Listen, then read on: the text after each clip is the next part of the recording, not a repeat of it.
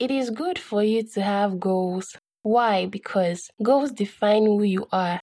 They show your purpose, your aim, and what you hope to achieve. And they also give you a well-defined and exciting future to pursue. Ride on with me. Hi guys, and welcome to another exciting episode of the Gleam podcast. And today we'll be looking at a topic, how to keep pursuing your goals amidst limitations. So yes, you may have goals. Let's say you want to be an international chef or a renowned speaker or any other well-defined pursuit. The truth is, you will encounter limitations. Personally, I always tell people that if you are set to achieving greatness, you must face limitations.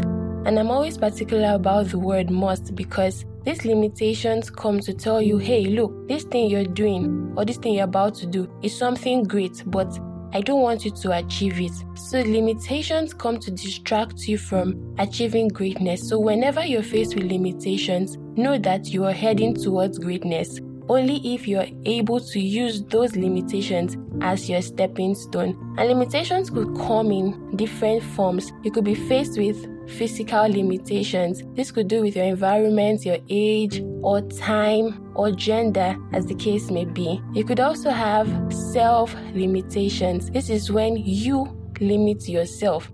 And having inner fears could be classified under this. And also when you begin to add extra sleep hours to your normal sleeping time, all this could be part of self-limitations. And there's also another form of limitation, financial limitations, money. You want to begin setting up your business, but you're like, I don't have money, no initial capital to begin, and all of that. So all these are forms of limitations, and there are many other forms too. But the question today is, amidst all these limitations, how can I keep pursuing my goals or your goals, let's say of being the best athlete in Nigeria? Maybe, who knows, that could be your goal. So how do you keep pursuing it?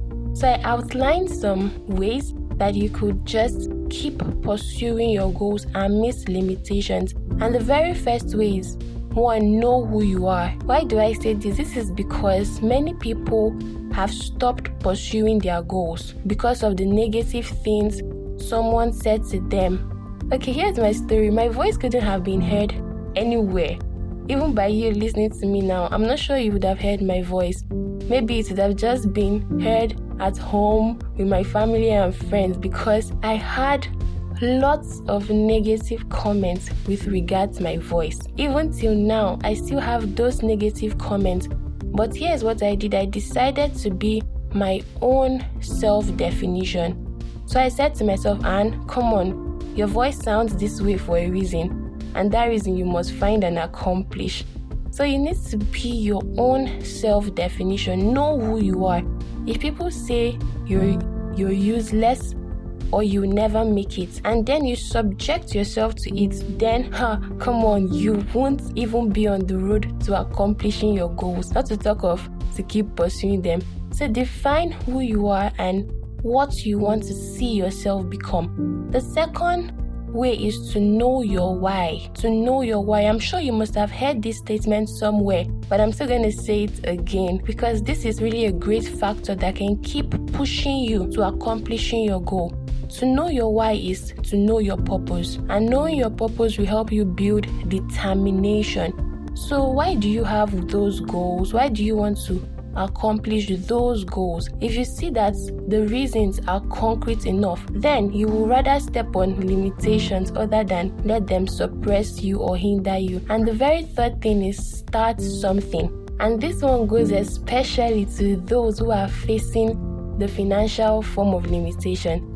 I don't have money, so I can't pursue my career of, let's say, a baker, of being a baker. So I can't do this, so no money. No, there are little things you could do to earn money. I'm sure if you're pursuing the career of being a baker, you would love making pastries. So why don't you just make some chin or donuts just in small quantities and sell and begin to build up money from there? The truth is, if you keep sitting down saying to yourself, I do not have money to start, you won't have money. This isn't a curse at all, but this is fact. You need to start with what you have. Start from somewhere. And the fourth way is have a role model. Yes, have someone you can look up to and learn from.